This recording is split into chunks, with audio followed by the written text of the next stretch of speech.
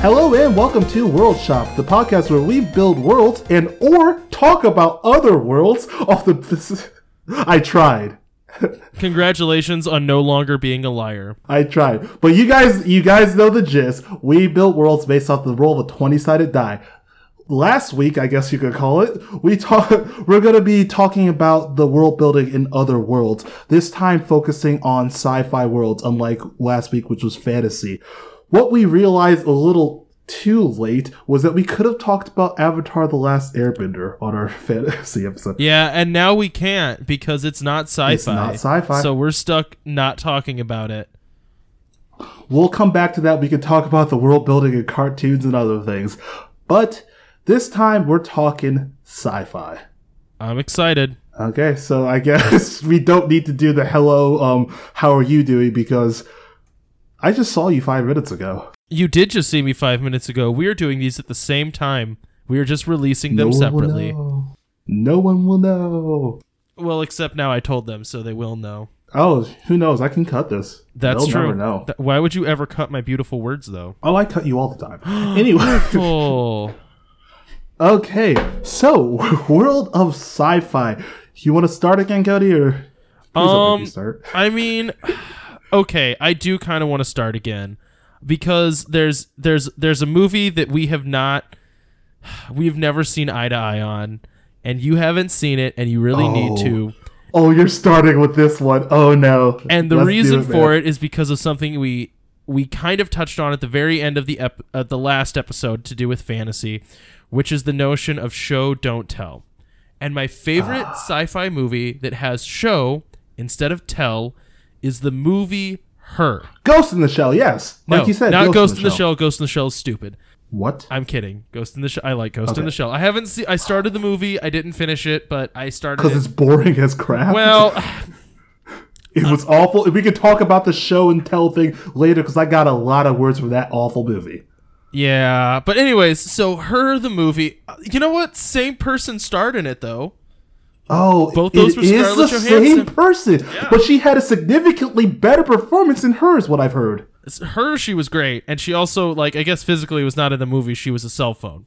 But here's the So what is Her about, just so everybody knows? So Her is a movie where it's kind of a near future movie, so like the world doesn't look a lot different, but it looks a little bit different. Basically, instead of everyone having like a bunch of different computers, at some point everyone just has their cell phone, and that is the computer that they do everything with, right? So when you go to work, you just dock your cell phone and you can do your work, right? It's like Android or iPhone where it has rolling updates. You know, you get new operating systems pushed to your phone. So a new operating system comes out that's like supposed to be super smart and learn from you, and is supposed to like feel like having a personal assistant or something. You know, like what everyone says when they're like, say, okay, Google, and then your phone will be your best friend, right? But these operating systems end up becoming sentient. So like they do a good enough job on making this operating system that can learn from you that it actually does. It actually does like eventually learn from you. And so what ends up happening is people like develop friendships with their operating systems, which leads into them developing romantic relationships with their cell phones. And that is the exact part that turned me off from the movie. Continue. And I'll tell you why, from a world building standpoint, they do a great job of it. And eventually it leads, do you care about spoilers? No. Eventually it leads to their cell phones getting so smart that they ascend to a new plane of existence. That's freaking awesome. It's really cool, actually.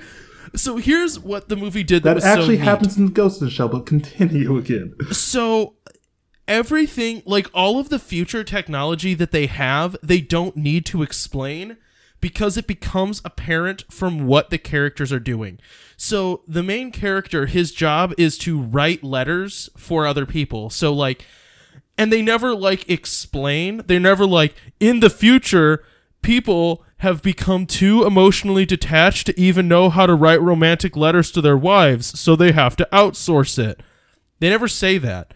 He just says, oh, my job is I write personal letters for people. So he has a list of clients and they're like, hey, write a love letter to my wife. And he like writes this beautiful love letter.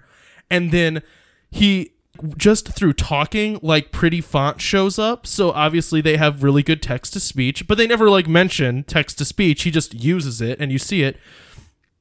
And then at the end of the day, he has all of these like printed out letters. And when he sends them, you see him just like walking over to this device and just like touching them all to this device. And then he leaves. And it's like, oh, he's sending those. All of that's done really subtly. Like they don't draw attention to it. It just happens throughout the course of the movie. And then too, with the way people interact with their devices, they never have these big things where people are like, you shouldn't be on your cell phone so much. But when you look around the world, you just see everyone always being on their phone, right? So everyone gets their phone. Oh, sorry. One other thing that was kind of neat. He plays a video game where he's like going on this little adventure with this foul-mouthed little cartoon character that yells at him. And he doesn't have a controller, but to make him walk, he just does this with his hands. And I'm sorry, this is a podcast and I'm talking to my friend over video chat. Remember when we talked about this not being a visual experience? Sorry, so you see him just like making little running motions with his fingers to play the video game, and they never explain that that's a controller. He just is in the future where to play a video game, you don't have to have a clunky controller. You just do this little run motion and give like voice commands to your avatar. And it was really cool. It's just like super subtle the way that they did that. Okay. But anyways. So, honestly, for my part, because my argument was always that it's really creepy a dude falling in love with his cell phone. And so that was always my argument. But honestly, as you lay this out on a world building standpoint, it sounds fine. I'm fine with it. Just phone romance is just what kind of threw me away from this whole subject in the first place. The world takes it seriously. And that's what's so cool about it is he gets this cell phone, right? And he starts talking to it. And I think you, the viewer, kind of fall in love with his cell phone before he does.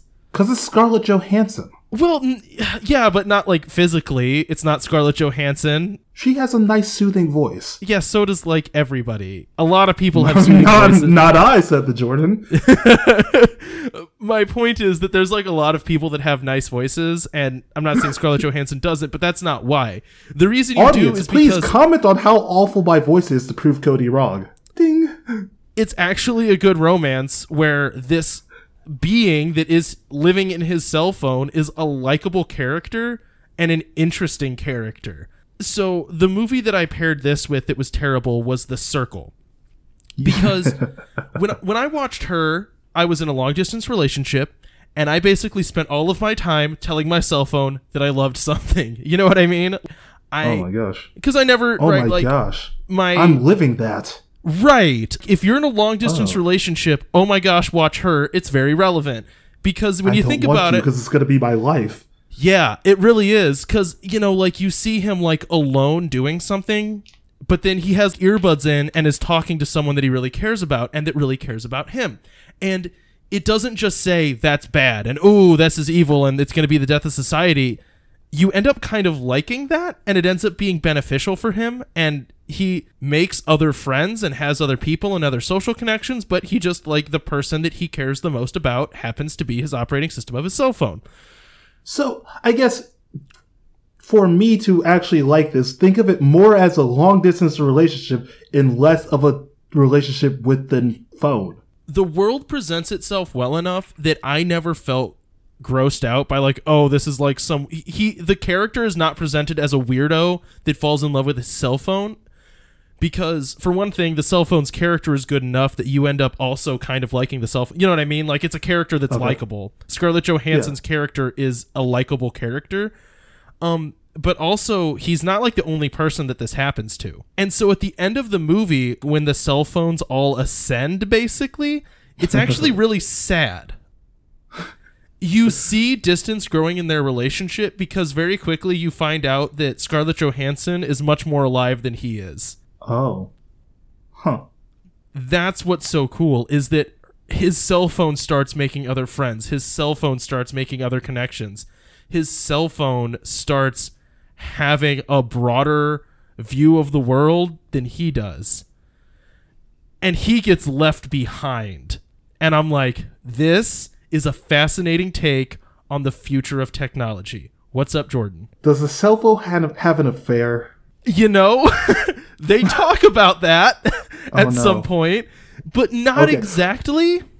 Like, but I mean, no. okay, ignore my question and just like you were ending with, like this is a good representation of technology in the future. It's an interesting take on technology as opposed to The Circle, where you've seen The Circle, right? Yeah, and like I said, with The Circle, Emma Watson's character is the bad guy in that movie.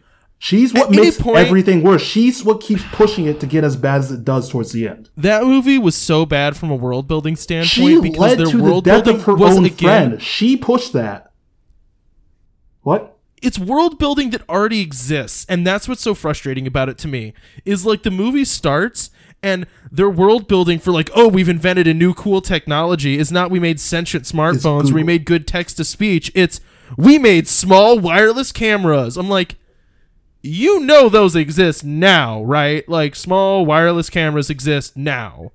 What did you make again? And drones watch your every move. Oh, you mean like now? Their world building was again just we're not going to have world building because we're too friggin' lazy. And then, Jordan, so much of that movie was terrible. Also, I guess from world building for their standpoint, did you know that if you exposed corruption in your company, you then just get the company?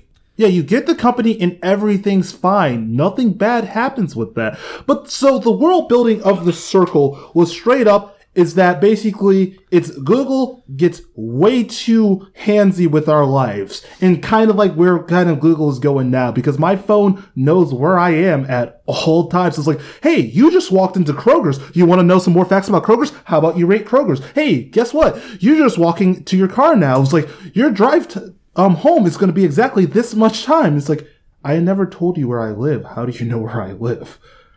Because we have collected the data, you always go back to this place at this certain time, and you always leave this place at this certain time. So it's basically The Circle is just getting more and more with that until that this Google type company is just in your lives so much.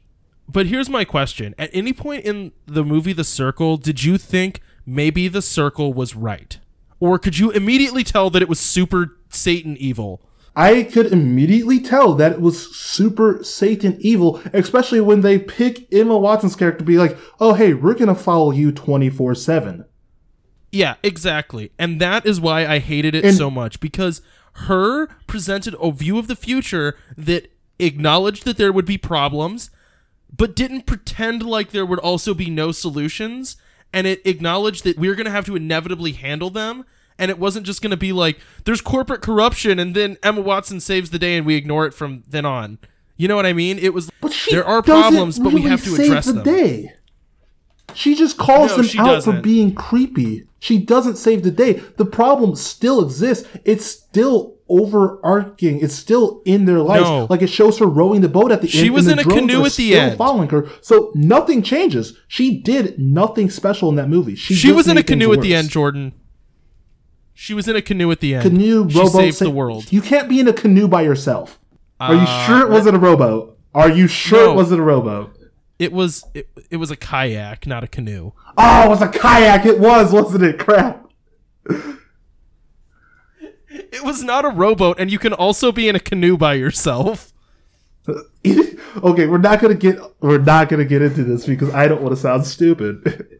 But just honestly, I keep saying that her character was the bad character because, like, to keep this world to keep showing technology getting worse, they kept using her, and she kept not stopping it in any way, and she kept making it worse. So it starts off with her like, oh, hey, we want the cameras to follow you everywhere. So then she, like, agrees to that. She does that. She knows it's wrong, but she keeps doing it. And then, like, she gets in a fight with her parents because she has the cameras also following her parents home, so she turns on the camera to watch, and her parents are having sex.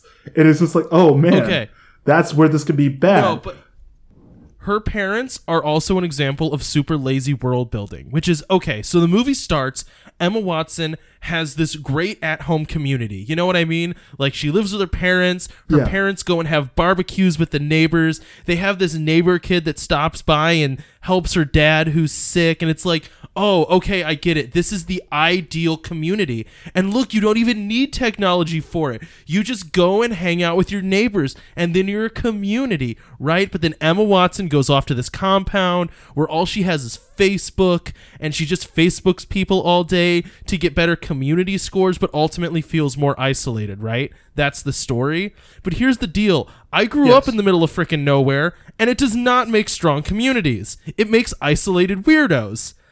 And a good way for those isolated weirdos to talk to other people is with Facebook. Okay, movie, this like rural community that you're imagining does not exist.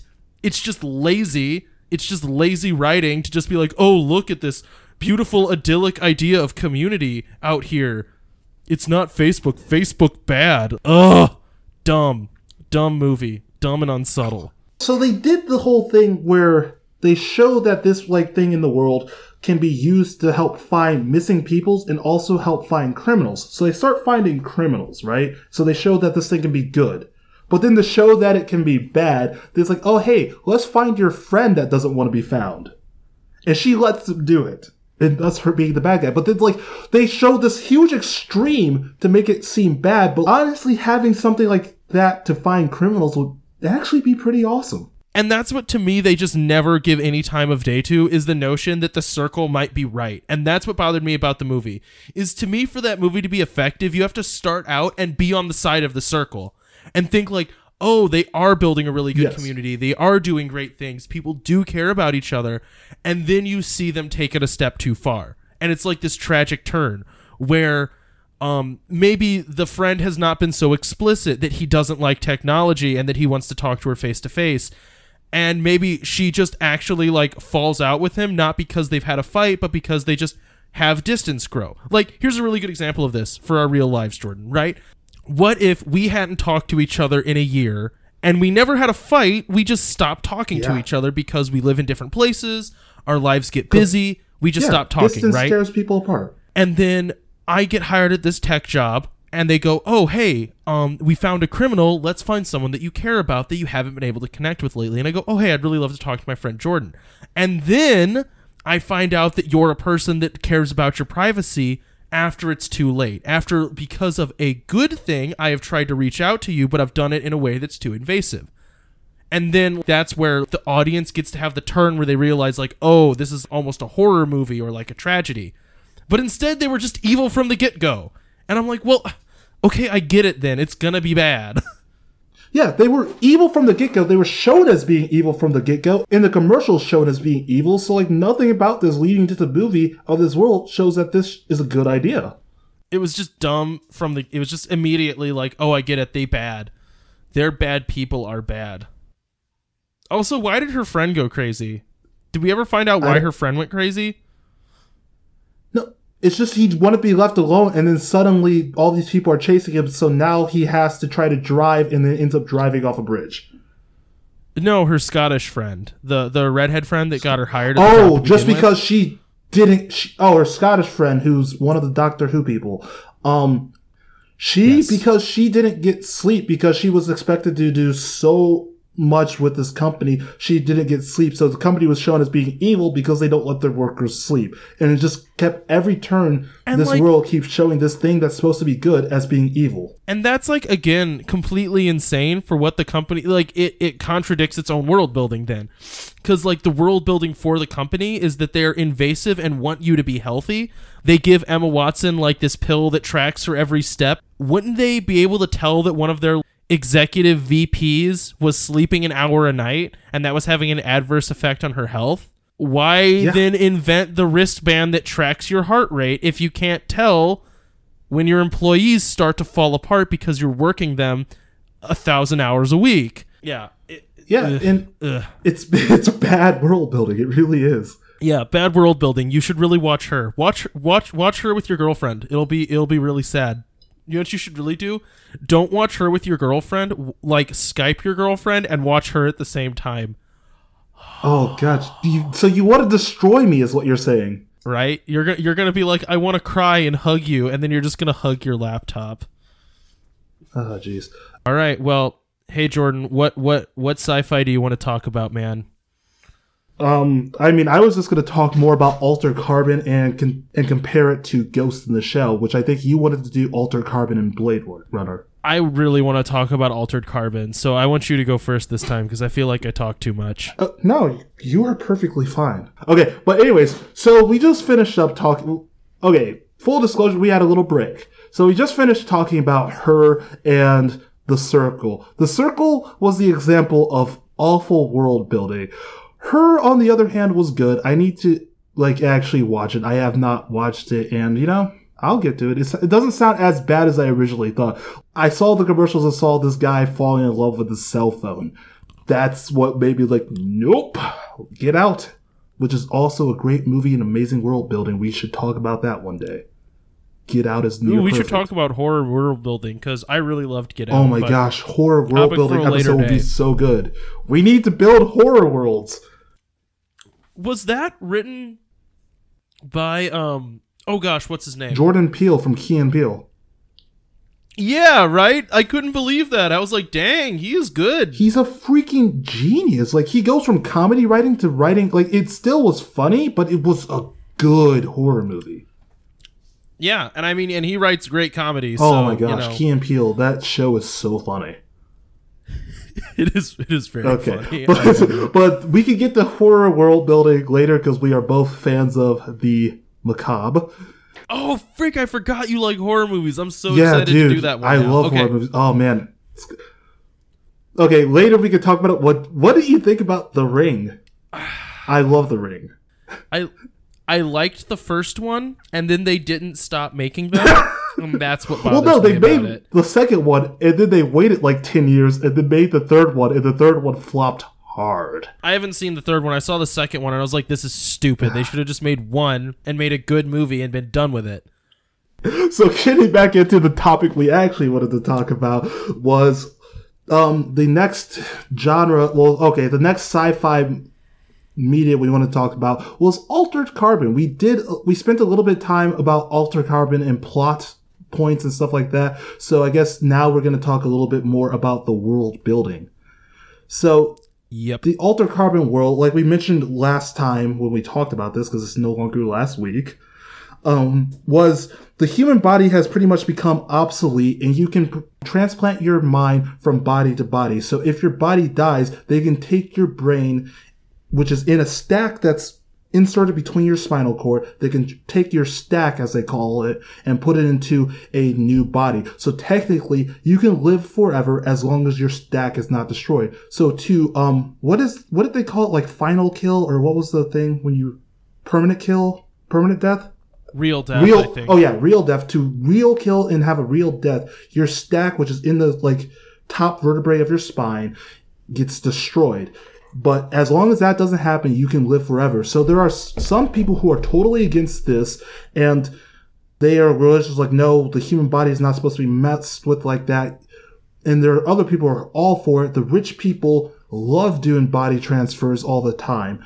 If you are killed, have a wrongful death type thing, the government gives you a new body. So this body doesn't always have to be something like your old body. At the very beginning of the show, they show this by having, I think it was a 12-year-old girl in the body of a 40-year-old woman. And her family freaked out, and she's like, oh, I don't know what's happening. Why is this, why am I like this now? But she's 40 years old. And actually, I think the way they presented that was really cool, because he's sitting about to get out of the jail, and he offers her cigarettes, and she kind of goes ew, no type face towards him. And it's like, what? And then you learn that she's a 12-year-old girl, so of course it makes sense why she freaked out about cigarettes. Right. So your main character in Altered Carbon is this guy, I'm guessing his name was Takashi. Yeah. I think of him as Kovacs, but Takashi Kovacs, or was it just Kovacs? Yeah, because his sister Kovacs. called him Tak, so it was, Takashi Kovacs. So he was originally so basically he joins a rebellion group who wants to get rid of the whole idea that you can keep moving from body to body or whatever like that.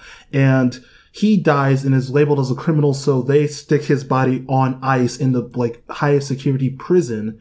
And then later he gets out because another man, a rich billionaire, he wants the guy to solve his murder, which was shown as being a suicide because the guy like shot his own brains out, but we don't know what really happened with that. And so we get this, so we have all this world building with the bodies and the Kovacs character being hundreds of years old by this time, but having been former police force. Well, okay, so here is the part of the world building that I start to draw issue with, which is I think the world building around the stacks and around the kind of sci-fi techie future, I think all that's actually pretty good. The world building that I don't like is around him as this rebel called an envoy. Yes. So you mentioned that he was in a rebellion. Those rebels were called envoys.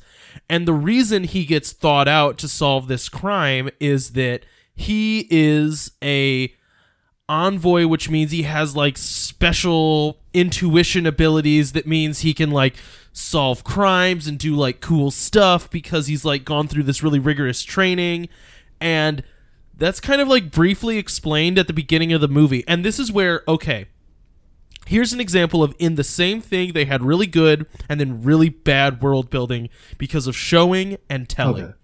So at the beginning of the show, there's this scene that I loved. And there were two of these. But the first one that I loved was he goes to this hotel and he's just trying to like find, like basically he's going to a internet brothel. Yeah. Just to go and sleep or whatever. And he walks in the front door, and right as he's like trying to check in, before he actually checks in and signs up to stay there, this guy comes in and is like, "You have to come with me. I'm kidnapping you," or whatever. And it's like this team of people comes in, and you're like, "Oh man, he's an envoy. He's gonna wreck these people. He's gonna go all like Master Yoda on them and do kickflips off the wall and cut them all up, right?" And that's what I'm expecting, right? But that's not at all what happens. Instead, he starts like kind of like talking to them about, because they're like making fun of him. It's like, "Oh, you're like this big tough envoy and we like come in here and kick you in the face," you know? So they just start beating him up, right? And the whole time, the front desk guy at this weird sex hotel is like, "I can give you full hotel services if you touch your hand to this pad and sign up to stay here." And so you see, and this is all done like through cinematography and it being shot well, you see him see that hand pad, right? And so then he starts taunting these thugs to like hit him and punch him, but every like hit he's getting knocked closer and closer to this touchpad, right? So not because he's like necessarily a great fighter, but because he has like intuition and can understand the flow of a fight and how they're going to respond. He's able to drive the fight to the point where he can touch this pad, and then there's machine guns and everything that pop out of the walls and kills bad guys.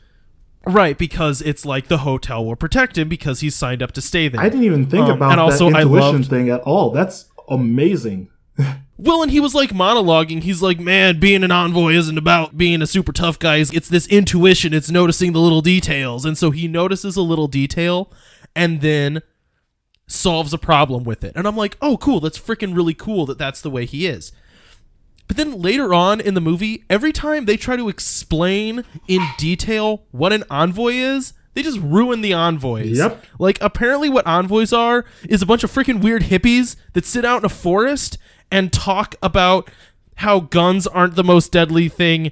It's having a wolf pack. And I'm like, well, that was stupid. Yeah. And you should have said nothing. Yeah, that's pretty much what they did. And so a problem that I had with the world building is that we have all this cool stuff happening on Earth, the whole bodies thing. And like, I thought that whole plot point was very interesting. And it's very similar to Ghost in the Shell, which I'll get to later.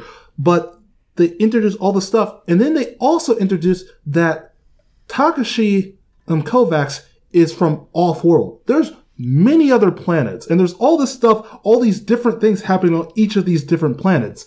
So I felt that was too much, that they just put way too much in this small world. So like, oh, now we have all these planets and wars happening on planets, and we have all these political affiliations with other planets. Why couldn't we just focus on Earth? And they never, like, that never matters in the story. There never needed to be other planets. Kind of like Bright. They introduce something and they never bring it up. They show the off-planet, oh, my homeworld is this. Oh, you're back on your homeworld. But they never really have interactions with the other worlds on Earth. And it just looks like Earth. Yeah. It doesn't look any different than Earth. It's not like they're in a different environment. They're in a forest. Yeah, you know what it looks like? It freaking looks like It looks like Vancouver, guys. You know why it we looks know like where you film. Yeah.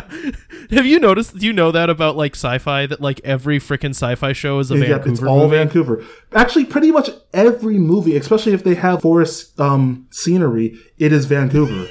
So we know the forests of Vancouver all alien planets very well. look a lot like Vancouver. Yeah, I realized that. I used to watch Stargate SG-1 a lot, and it's weird how half the actors are Canadian, and it seems like they're always in Vancouver. But every time they'd go to an alien planet, I was like, big pine forest. And then I was watching this show called Dark Matter, which is like, you watch Dark Matter? I do, yeah. Yeah, but you know what happens every time they go to an alien planet, Jordan? Heavily forested Vancouver. Man, it really seems a lot like Vancouver here. And I looked it up and I was like, crap. Yep. I was going to bring up Dark Matter later. Ah, jeez. Yeah, Dark Matter's pretty okay. Yeah, but it got canceled, so. You know, I wasn't wild about it. It was like entirely schmack. It was like a solid They C had some for me. really interesting plot points, and they had this really, we can talk about this on Space Odyssey episode, but they had this really interesting, like, time travel-ish episode where they introduced things that are going to happen in the future, and it just got me so pumped, and then I found out the show was canceled. Yeah, I think I've heard rumors of a third season from Netflix. Fourth I season, think 'cause they did have might their do third that thing season. where they. Oh, did they have a Yeah. third season? Oh, I'm not caught up Okay, then. catch up. It's on Netflix. Oh, I need to catch up on that. Is the third season? Oh, okay. Sorry, I just learned of a new thing. I Yeah, need to watch it and tell me when you get to the time travel-ish episode, time loop episode.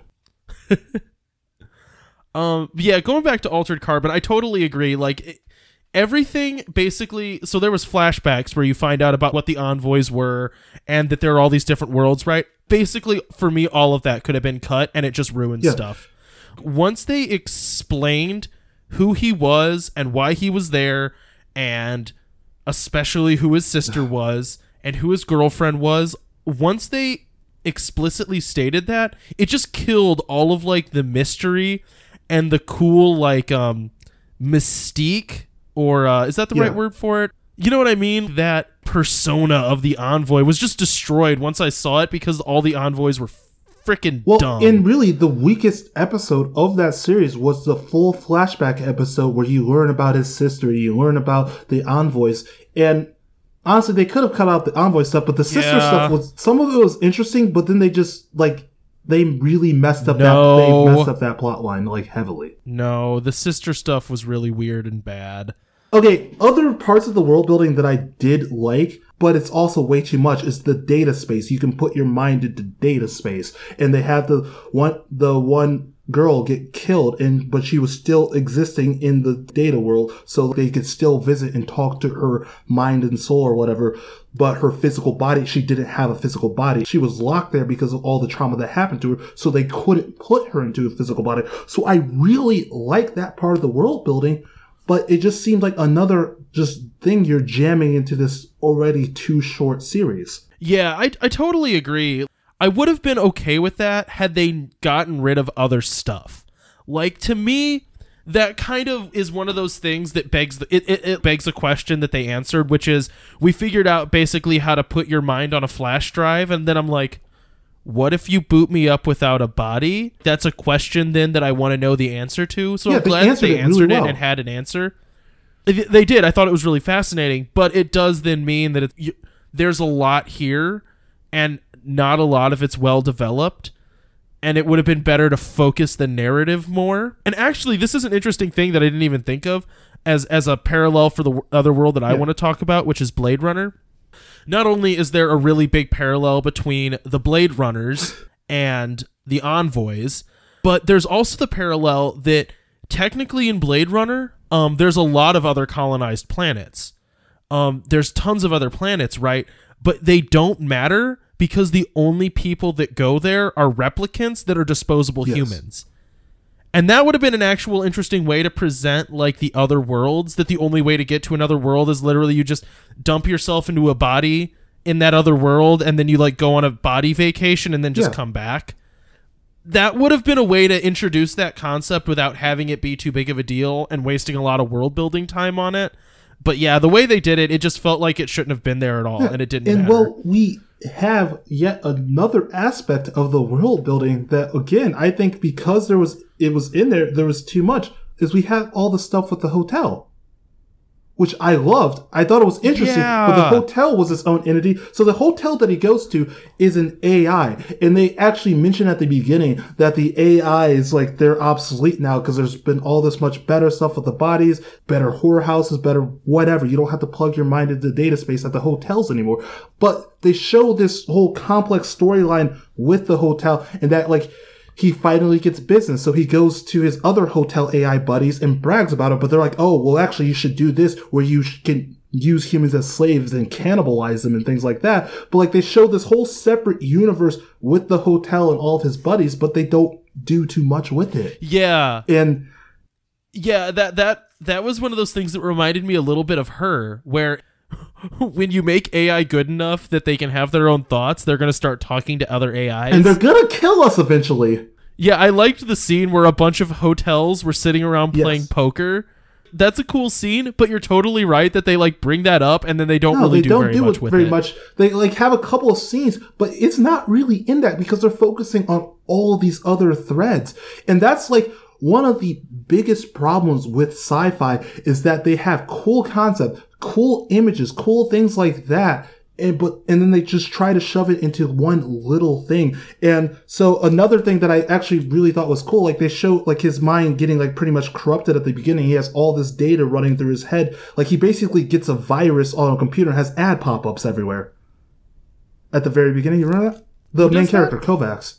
Yeah, he was going through the city, like when he was first going through the city, and, like trying to find hookers and stuff. His mind gets corrupted by all the he gets hacked and pop-up ads happen. And the one girl, the main character police lady, she like clears his mind for him. So they have cool moments. They have all this cool information, but there's just so much of it that you just get lost in that, and the plot becomes more and more complex. And this goes back to what I was talking about last time with that's the biggest problem with world building is that you can just create so many cool ideas, but it kind of sucks when you just don't do anything with them. And they're very briefly, the movie Elysium. Have you seen that? Matt Damon, the one where like, yeah. So the biggest problem was that is you could tell that the guy who created had so many cool ideas for cool cool sci-fi futuristic weapons, but you see every weapon just once and it never brought in. They super overpowered weapons that you never see again. There's this machine gun that shoots out pulse blast that completely destroys the robot, but you never see that again. Not even in the same fight you don't see that gun again. You know what? That actually happens in freaking Altered Carbon. Where, so he has his custom revolver that's like an Envoy classic revolver. But at one point he like goes to an arms dealer and he buys this gun that has like 6 shots. But they return. And then when you like, you shoot all 6 shots, then they return back to the gun. And I'm like, oh, that's really cool. And I like thought there was going to be the scene where he shoots and misses a guy. And then the guy comes up and grabs him and he's like, you're dead, punk, you missed me. And then he pulls the trigger again and they all like pull through the bad guy. But that happened once, but that wasn't the scene where they showed how to use it. Right, but instead, he just loses that gun. Oh yeah, they toss it off the side of the ship. Yeah, they throw it off the side of the ship, and I'm like, why did you introduce this gun? Have you heard of the... Shoot. Yeah, it's called Chekhov's gun. Have you heard about this? Like... Where it's if there's a gun in a scene, you know it's gonna go off. Like you know the gun's going to go off. And so they actually just like didn't do that. They're like, we're gonna introduce a cool sci-fi gun, and then they're just like, throw it off a cliff. Yeah. Like, okay, I don't care that he doesn't have a cool sci-fi gun, but why even bring it up then? But you know what I mean? It's just that's bad like the world building parts that I hated about Altered Carbon because they kept doing that. They kept introducing stuff and just tossing it right off the cliff, and we never see some of the things again. And sci-fi does that a lot. Yeah, it really does. Like especially these cyberpunk it thrillers. Always feels these clumsy. Cyberpunk thrillers do that a lot, where they'll show you some really cool stuff. And then they're like, okay, we're going to show you some more really cool stuff. Now we're going to tell you some stuff. Hey, remember that cool stuff we showed you before? Good. You don't remember it? Cool. We're going to show you some more cool stuff. What? Hey, Jordan. Do you know what doesn't do that? This really good movie called Blade Runner. Okay, talk about Blade Runner for a little bit. Then I'm going to get into the parallels of Blade Runner and Ghost in the Shell. Okay, yeah, because there's a lot between all three of these. So here was my biggest thing with the difference in world building between Blade Runner and Altered Carbon. There's kind of two, but the really big one that I want to talk about is basically that Blade Runners and Envoys are essentially the same thing, or they should have been. When Altered Carbon started out, and the main character is an envoy, and he's like, oh, I got this intuition, and it kind of gives me like an edge in fights, and it makes me really dangerous. That is all they should have said. Yes. That way back when, there was a rebellion where envoys figured out how to like get intuition magic powers using their stacks, and then lost a battle. And that is all that should have ever been said about the envoys. Reason I say that, you look at Blade Runner. Blade Runners are people that can find replicants. And that is all you know about them. And that is all they ever tell you about the Blade Runners. They don't show you Blade Runner school. You don't sit through Blade Runner training. You just know that Harrison Ford is like a cool detective. And you know what? He has a cool gun. And you know what? They don't spend a lot of time building up that gun. You know what I mean? It just lives in a world that has setting pieces. And that's what drives me nuts about it, is that a lot of times all a movie has to do, or all a show has to do, or all a book has to do is nothing, and it will end up so much better because your reader is going to write in better world building than you will do yourself. That's why less is more with a lot of this stuff, is that like... Well, but then sometimes less isn't always more, because we saw that exact opposite happen with Bright. Well, okay, yeah, I mean, that's true, but... all they had to do in Bright was just not say the Alamo and Shrek, and it would have been fine. You know what I mean? Yeah. Continue. Like, sorry, didn't mean to interrupt. There was an easy way to solve that. They just kept talking and saying dumb stuff. But yeah, I feel like sci-fi definitely has that tendency to bloat itself out, when instead it would be better to just show this character of the envoy and give it a little bit of explanation, and then let your audience decide for themselves what an envoy is. Yeah. Would have made a much more fascinating show. But anyways, I want to hear what you have to say about Ghost in the Shell. I'm curious now. No, your topic was great, but Ghost in the Shell and Altered Carbon are like the same thing. The Ghost in the Shell movie, it came out this year, and like when I say Ghost in the Shell, I'm not talking about that crappy movie. I am talking about the anime and the old 1995 anime movie, which were both amazing. But the Ghost in the Shell and Altered Carbon, the same thing. And the Ghost in the Shell movie that just came out should have been what Altered Carbon was. And that's where it failed. And so... it's very clearly what it wanted to be. Yes. So Ghost in the Shell, the big thing, it's like they don't switch bodies to bodies, but we got to the future where we start putting our brains into data and putting them into these cyber brains. So now we can connect to the internet, we can connect to that data space, we can like manipulate technologies, we can hack things with our brains.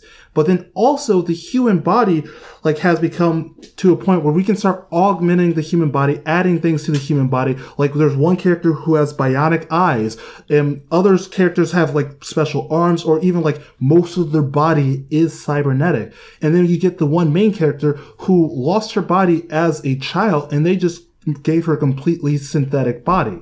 Yeah. And so we have this whole cool concept of the cyber brains, the data space, and all that, which are very close parallels to Altered Carbon.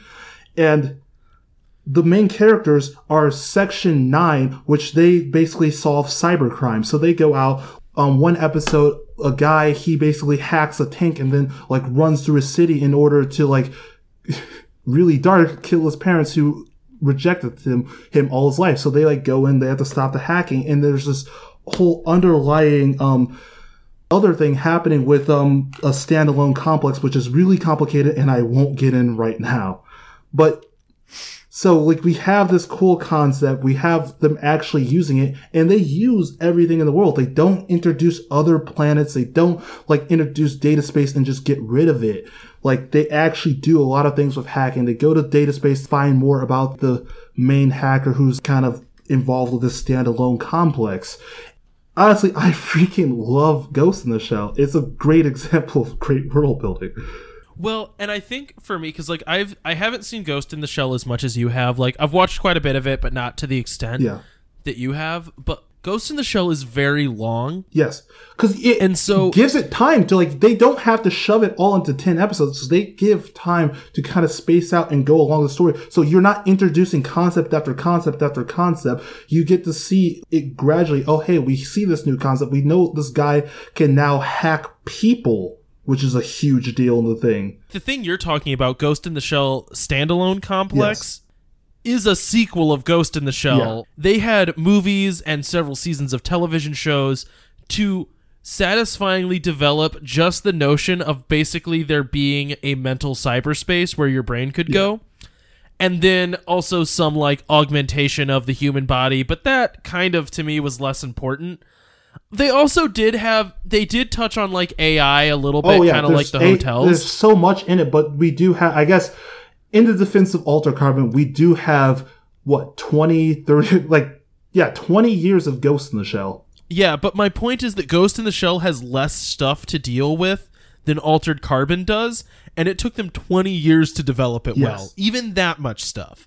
And that's where I totally agree that the issue of Altered Carbon from a world-building standpoint, or at least one of them, I have another one, but from like a just sci-fi world-building standpoint is, it just feels like they tried to cram too much in, and it should have been streamlined a little bit just to get rid of some of those extraneous things. Now, I do have another topic, and this kind of goes to the genre of like cyber noir or cyberpunk genre. Really quick, go ahead. Like, what are you going to go into? Because I wanted to just mention a couple other Ghost in the Shell things before we go too far. Just go into your Ghost in the Shell thing. So just really quick with Ghost in the Shell. And so I told you all the world building with Ghost in the Shell, and we do it really interesting. There's AIs, there's all this stuff. There's this whole thing where like the AIs start gaining their own consciousness, kind of like in Her, and they basically do ascend to a different plane of existence. But we have all of that, and the cool thing, the cybernetics and all of that. But then the Ghost in the Shell film just flops so hard because they got rid of all of that cool world building and they just focus on the main character, Scarlett Johansson's character, being bringing into a completely cybernetic body. It's like, well, am I human? What really am I? And there's a whole scene where she just meets with a prostitute just to touch the prostitute's face. That's the only point of that scene. And so they got rid of the augmented reality. Spoilers! They got rid of most of the data space stuff. There's one character in Section 9 who he doesn't have a cyber brain, and he doesn't do any like extra augmentations to his body. He's just the human. Dude with the mullet. Togusa, mullet boy. The dude with the mullet. Yeah, Togusa. He's great. And like, then that's really interesting because it's like, oh, you want to fight cybercrimes, but you don't really protect yourself with these cybernetic, like, stronger bodies. You go on as a regular human being. And so that brings in interesting things, but they didn't do any of that in the movie. They just focused on Scarlett Johansson being a robot. And that's what kind of killed the whole story for me. And that's what made me so mad at that movie. But one thing that I noticed a lot in sci-fi, in Blade Runner, in Ghost in the Shell, and Altered Carbon, that a lot of the future is like finding ways to better the human body. Like, so Altered Carbon has completely like moved on to, you can just put your brain can go onto this chip and now you can be in anybody you want. There's no need for the human body. Ghost in the Shell has it so you're making better bodies so you can betterment of the body, and really the only thing that matters is your cyber brain. Just don't get shot on the head. It makes sense though that sci-fi goes to hey, let's do different things with our bodies. Let's better ourselves, because the human body is freaking fragile. You can die at the drop of a dime. And so it makes sense that that's where sci-fi goes a lot of the times, is to making a better human existence. So anyways, I went off on that huge tangent. What do you got? Okay, so here's my last thing with world building with Blade Runner and Altered Carbon. Yeah. From a world building standpoint, part of the theme of both of those is kind of a devaluing of the human body to the point of it becoming an object. So in Blade Runner, it's because we've figured out how to make artificial humans that aren't robots. They are humans, but they're fabricated humans. So they just become objects. And there are basically sex replicants that are just there to be prostitutes.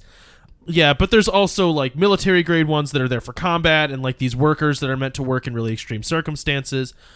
Similarly, in Altered Carbon, like prostitution is a huge part of that show.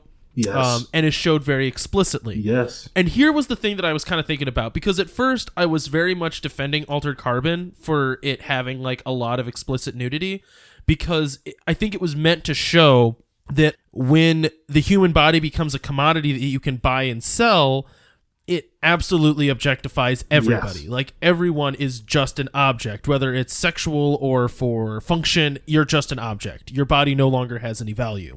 And that's where, like, the religious argument comes from.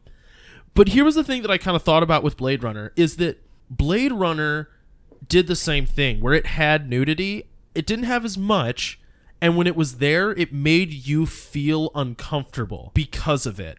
And what I mean by that is, in Altered Carbon, the reason I'm kind of going back on my original thing of being like the nudity was justified, which is interesting because you like heavily defended that last week. I really did, and I'm still like, I haven't fully made up my mind yet, but it never, nudity in that show very rarely made me feel uncomfortable. I think it was there to try to be like kind of sexy to get people to watch the show. You know, like, look, we have boobs, now you'll watch the show. Like I said, it's a gimmick. Yeah, whereas, man, the times that there was nudity in Blade Runner, it didn't make you feel good. It made you feel really uncomfortable. And it made the world feel, like, gross and brutal. And I think that that could be maybe a critique of Altered Carbon, is that it didn't make you feel uncomfortable enough in the world for it to be really good cyberpunk. Yeah, it was... Like, I kind of wish the world had been a little bit more miserable, and that you had spent a little bit more time with characters that were profoundly unhappy and broken because of this world. And I don't think you got enough of that. And I mean, like, one thing they did do, because the body is, expendable, everybody's an object, there is that whole sector of rich people who they just straight up beat and kill prostitutes because there is no repercussion because the body's just going to be resurrected the next day. Yeah. You get that side of it where it's like, oh, now we can be more violent towards women because it doesn't matter. Right. And I think it's, I don't want to say good because that kind of makes me sound like a sicko, but I think that it is a important part of the show, and it's an important part of like the fiction to have that. I just think that there was also a lot of nudity that wasn't that. And was just they just had a lot of like quote unquote sexy nudity, and that whole I honestly hated that whole scene where the sister is trying to kill the cop just completely naked and just getting killed left and right. It's like, hey, look, my boobs again. Yep. Yeah, I don't know. It did not feel like it had the self-awareness of Blade Runner, where the scene that I remember is like he basically goes and kills a prostitute who's a replicant, and he kills her because she's past her expiration, she's not supposed to be alive anymore, and she runs off, so they have to go and kill her. That's what the Blade Runners do. And that part where you see her get killed, like after she's just done her strip show, it looks like killing like a lost animal that doesn't understand what's happening. It's brutal and miserable, and then like it's not like an epic heroic thing where like Harrison Ford kills this bad guy. There's this creature whose life is to take off her clothes for the entertainment of people, that realizes she's about to die, takes off running, and then gets shot in the back. Well, that was the one time there was nudity in this, and I'm very uncomfortable with watching this person like thrash around as they die, you know? And that's how heavy it got with that. And like, that was the time it decided to include nudity, you know what I mean? So it's like, that's kind of where I give Blade Runner a little bit more props for. It didn't feel like nudity was there to be appealing. It felt like it was there to really drive home the tragedy and horrible circumstances that the world is in. And that's why I keep saying that a lot of the nudity, not all of it, but a lot of the nudity in Altered Carbon is just a gimmick. It's just there to be sexy. It was just there. It's like, oh, hey, look, we have boobs. We're like Game of Thrones. We can show sex too. And it just seemed... Especially with Lady Cop. And it just seemed like a gimmick. It didn't seem like it...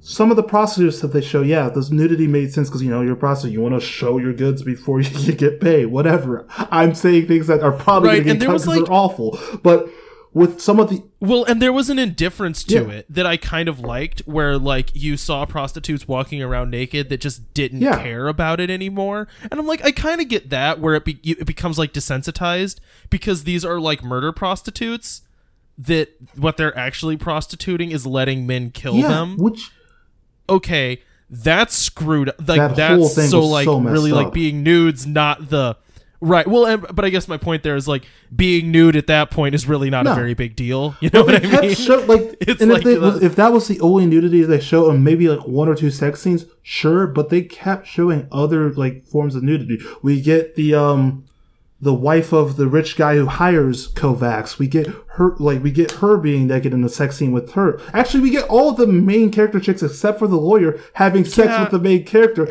and like we get to see all of them naked at one point and being in sexy sex scenes. Yeah, and like the fact that she excretes like sex pheromones from her tongue. Yeah. Why? Just like okay, And that's the thing, it just like, that fine. just uses sex as a gimmick, and it's just like it's something to draw people in. It's like, ooh, that's hot. I'll watch that scene. And it's just very gimmicky, and I didn't think it was necessary. I think it kind of at times took away from the plot. I felt like there was so much more they could have been doing with the plot, like, you know, showing data space in the hotels rather than, hey, yeah, this weird, crazy wife is going to try to have sex with the main character. We could have cut that out and like still had an interesting part of the story. Maybe it makes sense for this main character to like have casual sex with just anyone that walks up and offers it, but I'm like, he was a freedom fighter that fell in love with a revolutionary, and then at the drop of the hat just like has sex with the first sex tongue lady that like looks at him, Technically, like the pheromones, and then has sex with everybody I else. thought of that more as a date rape because the pheromones kind of like pushed him into it. So I thought that was more of a date rape thing, and that kind whole of. thing made me a little uncomfortable. But like, we still again see He didn't seem that like not into it. It wasn't he passed out. He seemed like he was pretty into it, but I guess that's what the pheromone stuff does. But then that doesn't ever get addressed, that she has like a date rape tongue. That's not like an issue that they handle. The only thing they do with that is really the just husband feels like getting mad and trying to kill him. Even though he's been cheating on the wife every night, killing prostitutes. It just, that part of the story just is very... And that's where, like, I think that it starts to fall apart from, like, a world-building standpoint, is that I think that they wanted that character to be, that character of Kovacs to be, or Kovacs. I think they wanted him to be, like, reminiscent of, like, the kind of womanizing detective, you know what I mean? And that was actually that's what Blade Runner was. Harrison Ford was kind of a womanizer and not a great guy.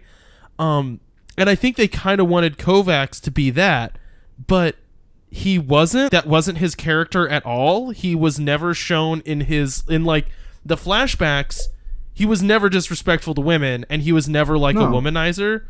So then it fast forwards to him getting unthawed, and now he's like a womanizer that wants to go and stay in a brothel.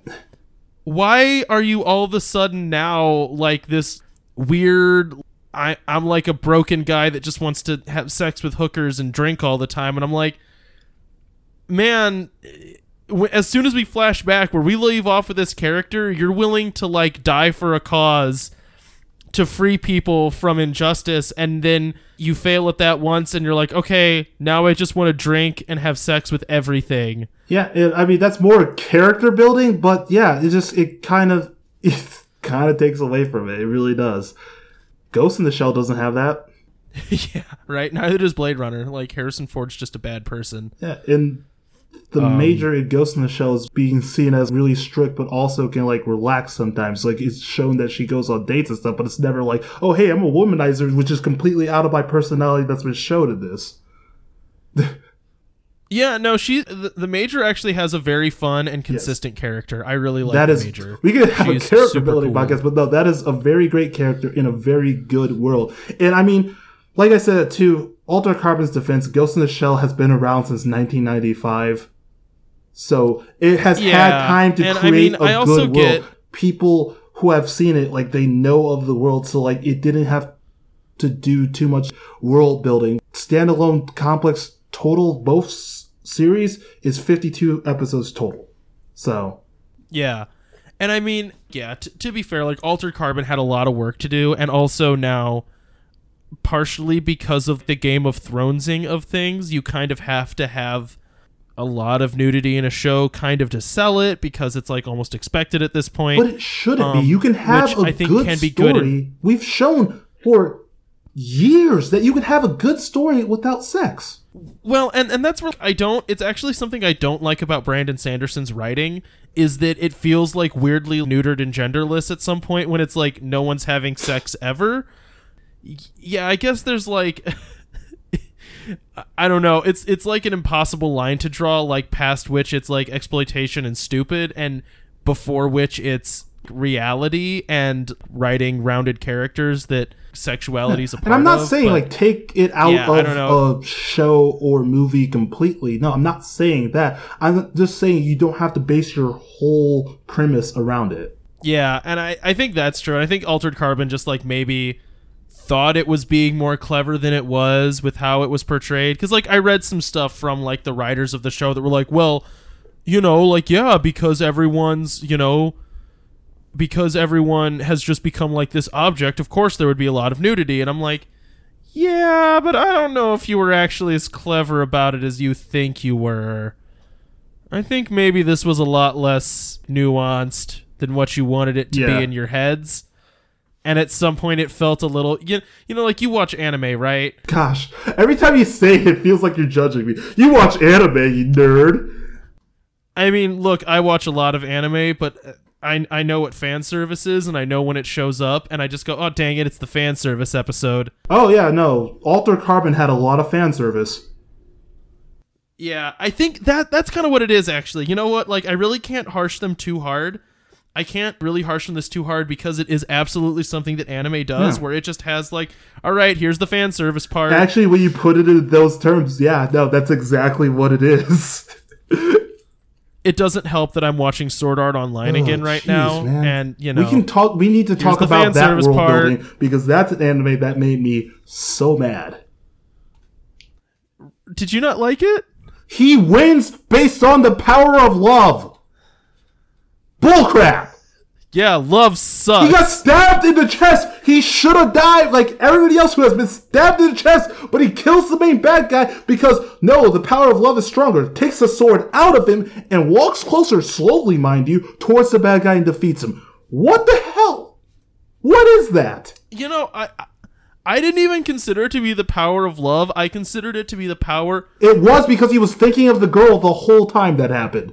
Don't mess with me. I thought it was like the power of extreme ego, where he is like, I am the conqueror of this world. I will destroy it. And then, you know, like doesn't die because of it. It's just, that Sword Art Online that made me so mad. We need to talk about world building in anime one day. When we do our anime episode, the episode after that could be that. But just, you got me just so fired up for Sword Art Online because I'm so mad at that.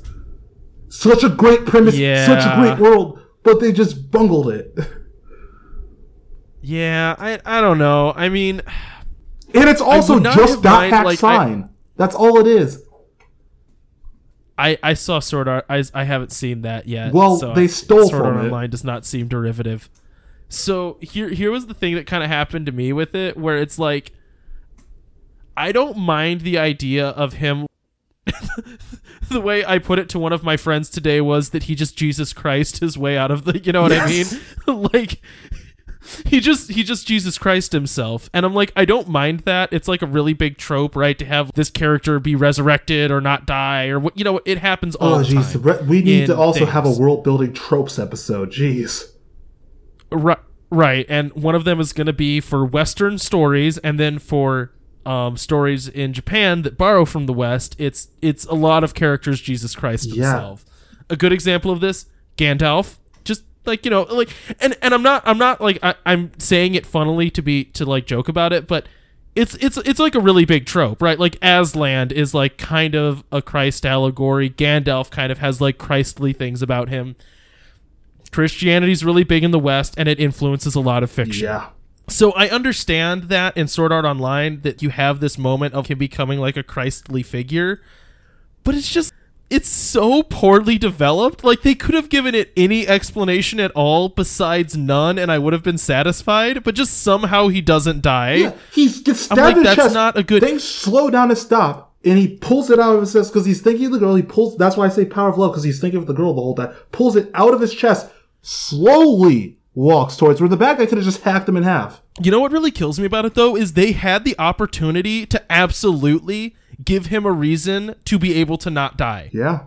He finds a sub-program that he adopts and becomes his Which child, is also very that weird. has administrative privileges in the game. And it could have been very easily that she cheated the game for him so he could have won, or like she gave him an item that was like a second life. She reprogrammed the main guy's sword so it couldn't kill him, or like anything. Yeah. And but nothing. just Like, it could have even been that right as he was dying, you like hear the voice in his head that goes like, "I reprogrammed your Netgear. Now you get to try again." And then he like stabs him in the back or something. Hey, listen. Yeah, but instead it's like, dude, you guys had an out for this. You didn't write yourselves into a corner, but for some reason they couldn't find a solution in their own world that they built for their own problem. And that I find very frustrating. Okay, so really quick, since we're running out of a little bit of time, can you go over some of the sci-fi properties that you brought to talk about? Oh yeah, really the biggest one that I want to give like a huge honorable mention to is The Expanse. The first book is Leviathan Wakes, or it is a TV show. Both of them excellent world building, really good realistic sci-fi. I'm actually my father-in-law works for NASA and loves the show, and apparently engineers and scientists from his alma mater work with the show to ensure that like the science in the show is actually pretty accurate. So that's pretty cool. But so that brings me to your whole The Expanse, how it's like decently realistic, like realistic sci-fi. One thing I really loved was The Martian. Yeah, that was real The good. Martian was really good if you want to go realistic ways. Book we or also, movie? Did you read the book? No, I never read the book. I just watched the movie. Oh, dude, the book's better. You should really read I heard it. the book, like my coworker tells me constantly how the book is so much better. It really is. Another honorable mention would be Dark Matter, the TV show. I don't read too many sci-fi books, so I can't help you out with the sci-fi books. I read a decent amount of sci-fi. I Actually, read mostly especially more horror lately. and fantasy. I've been getting more into sci-fi novels. Oh man, dude, I gotta say the whole Ender series. So Oh yeah, I have read Ender's Game, haven't read the rest of it, but Ender's is really the rest good. of them are excellent. Like Speaker for the Dead, Xenocide, Children of the Mind, all worth it. All good world building. Okay, I'll have to check them out. Honorable mention of, Ghost in the Shell, but also by the same studio who made it, is Psycho-Pass. So what that one is, it's animated. Oh my of course. gosh, that's the same studio? Yeah. Dude, Psycho-Pass is great. So what that is in the distant future, basically everybody has a psychopath, which is basically your mental stability, and the people who have like a clear psychopath, they are allowed to have whatever job they want. But then criminals like drops down into a criminal psychopath, which is a cloudy one, and you pretty much are thrown in jail. You don't have to commit a crime to be a criminal. You just have to have like a darker like mentality. So there are people who are thrown into jail or like basically rehabilitation camps just for being just a little mentally unstable. Like depression can get you thrown into rehabilitation. Like they have these robots and things pop up like, hey, your psychopath is getting cloudy. Why didn't you watch something happy type thing? So Psychopaths follows like a police corps where criminals or enforcers, no, not enforcers, I don't remember what they're called, but criminals work along with like the police in order to solve like these special crimes. So basically it's like Law and Order mixed with a really awesome sci-fi story. Well, and it also does the cool thing where that group of criminals that works with the police generally are ex-cops whose mental state was ruined by the job and now has become like this elite team of murder cops because they've like kind of all gone crazy. So if you're into anime, I would check it out because it's really good. It gets dark, but the 2 seasons that are out there are really, really good. There's a second season? Yeah, it's called Psycho-Pass 2. Find it. It's really good. I want to watch Psycho-Pass 2. It's really freaking good. So yeah, that's another honorable mention. I mentioned, you guys, if you want bad, you could watch the Ghost in the Shell movie. If you want good, you could watch the Ghost in the Shell anime. Okay, bad sci-fi for me, the book Red Rising was garbage, and I'm mad at it. I'm mad at that book. Also, good sci-fi, Serenity and Firefly are really good shows and movies. Yeah, those are pretty fun. It's pretty fun shows. I liked them a lot. Cowboy Bebop. Oh, see, but that's more of, we can get to that in space time. But anything else? Cyberpunk? Anything? Ooh, that's a good question that I haven't thought about. Nothing's jumping out at me right now. I'm sure there's good cyberpunk out there that I'm just not thinking of. Well, when this episode gets posted, we'll leave a bunch of things to check out in the link. So I'll make sure I post all those. But yeah, so that's our sci-fi. Well, this is part 2 of the sci-fi and fantasy episode. First part was fantasy, which we had a lot of fun destroying Bright, and then also talking about some other fantasy worlds. And sci-fi, I actually had a lot of fun talking about sci-fi, so. I did too. All right. Well, I mean, there's so many more places we can go with both topics, but we can probably talk more when we build those sci-fi and fantasy worlds. So, yep, we'll have fun. So next week we're going to be back to world building, and that will be the world where we are not the top of the food chain. So I have a couple of really convoluted, really jam-packed ideas, but I think I'm going to try to simplify them a little bit, and it'll be fun. All right, I'm excited. All right. And also very tired. I'm yawning, so I think it's time for the podcast to end. Okay, you can check Cody out on Wandering Gamer Network, and you can check me out on Something I Guess 00 on Twitch. So, sweet. All right. Bye, guys. Bye.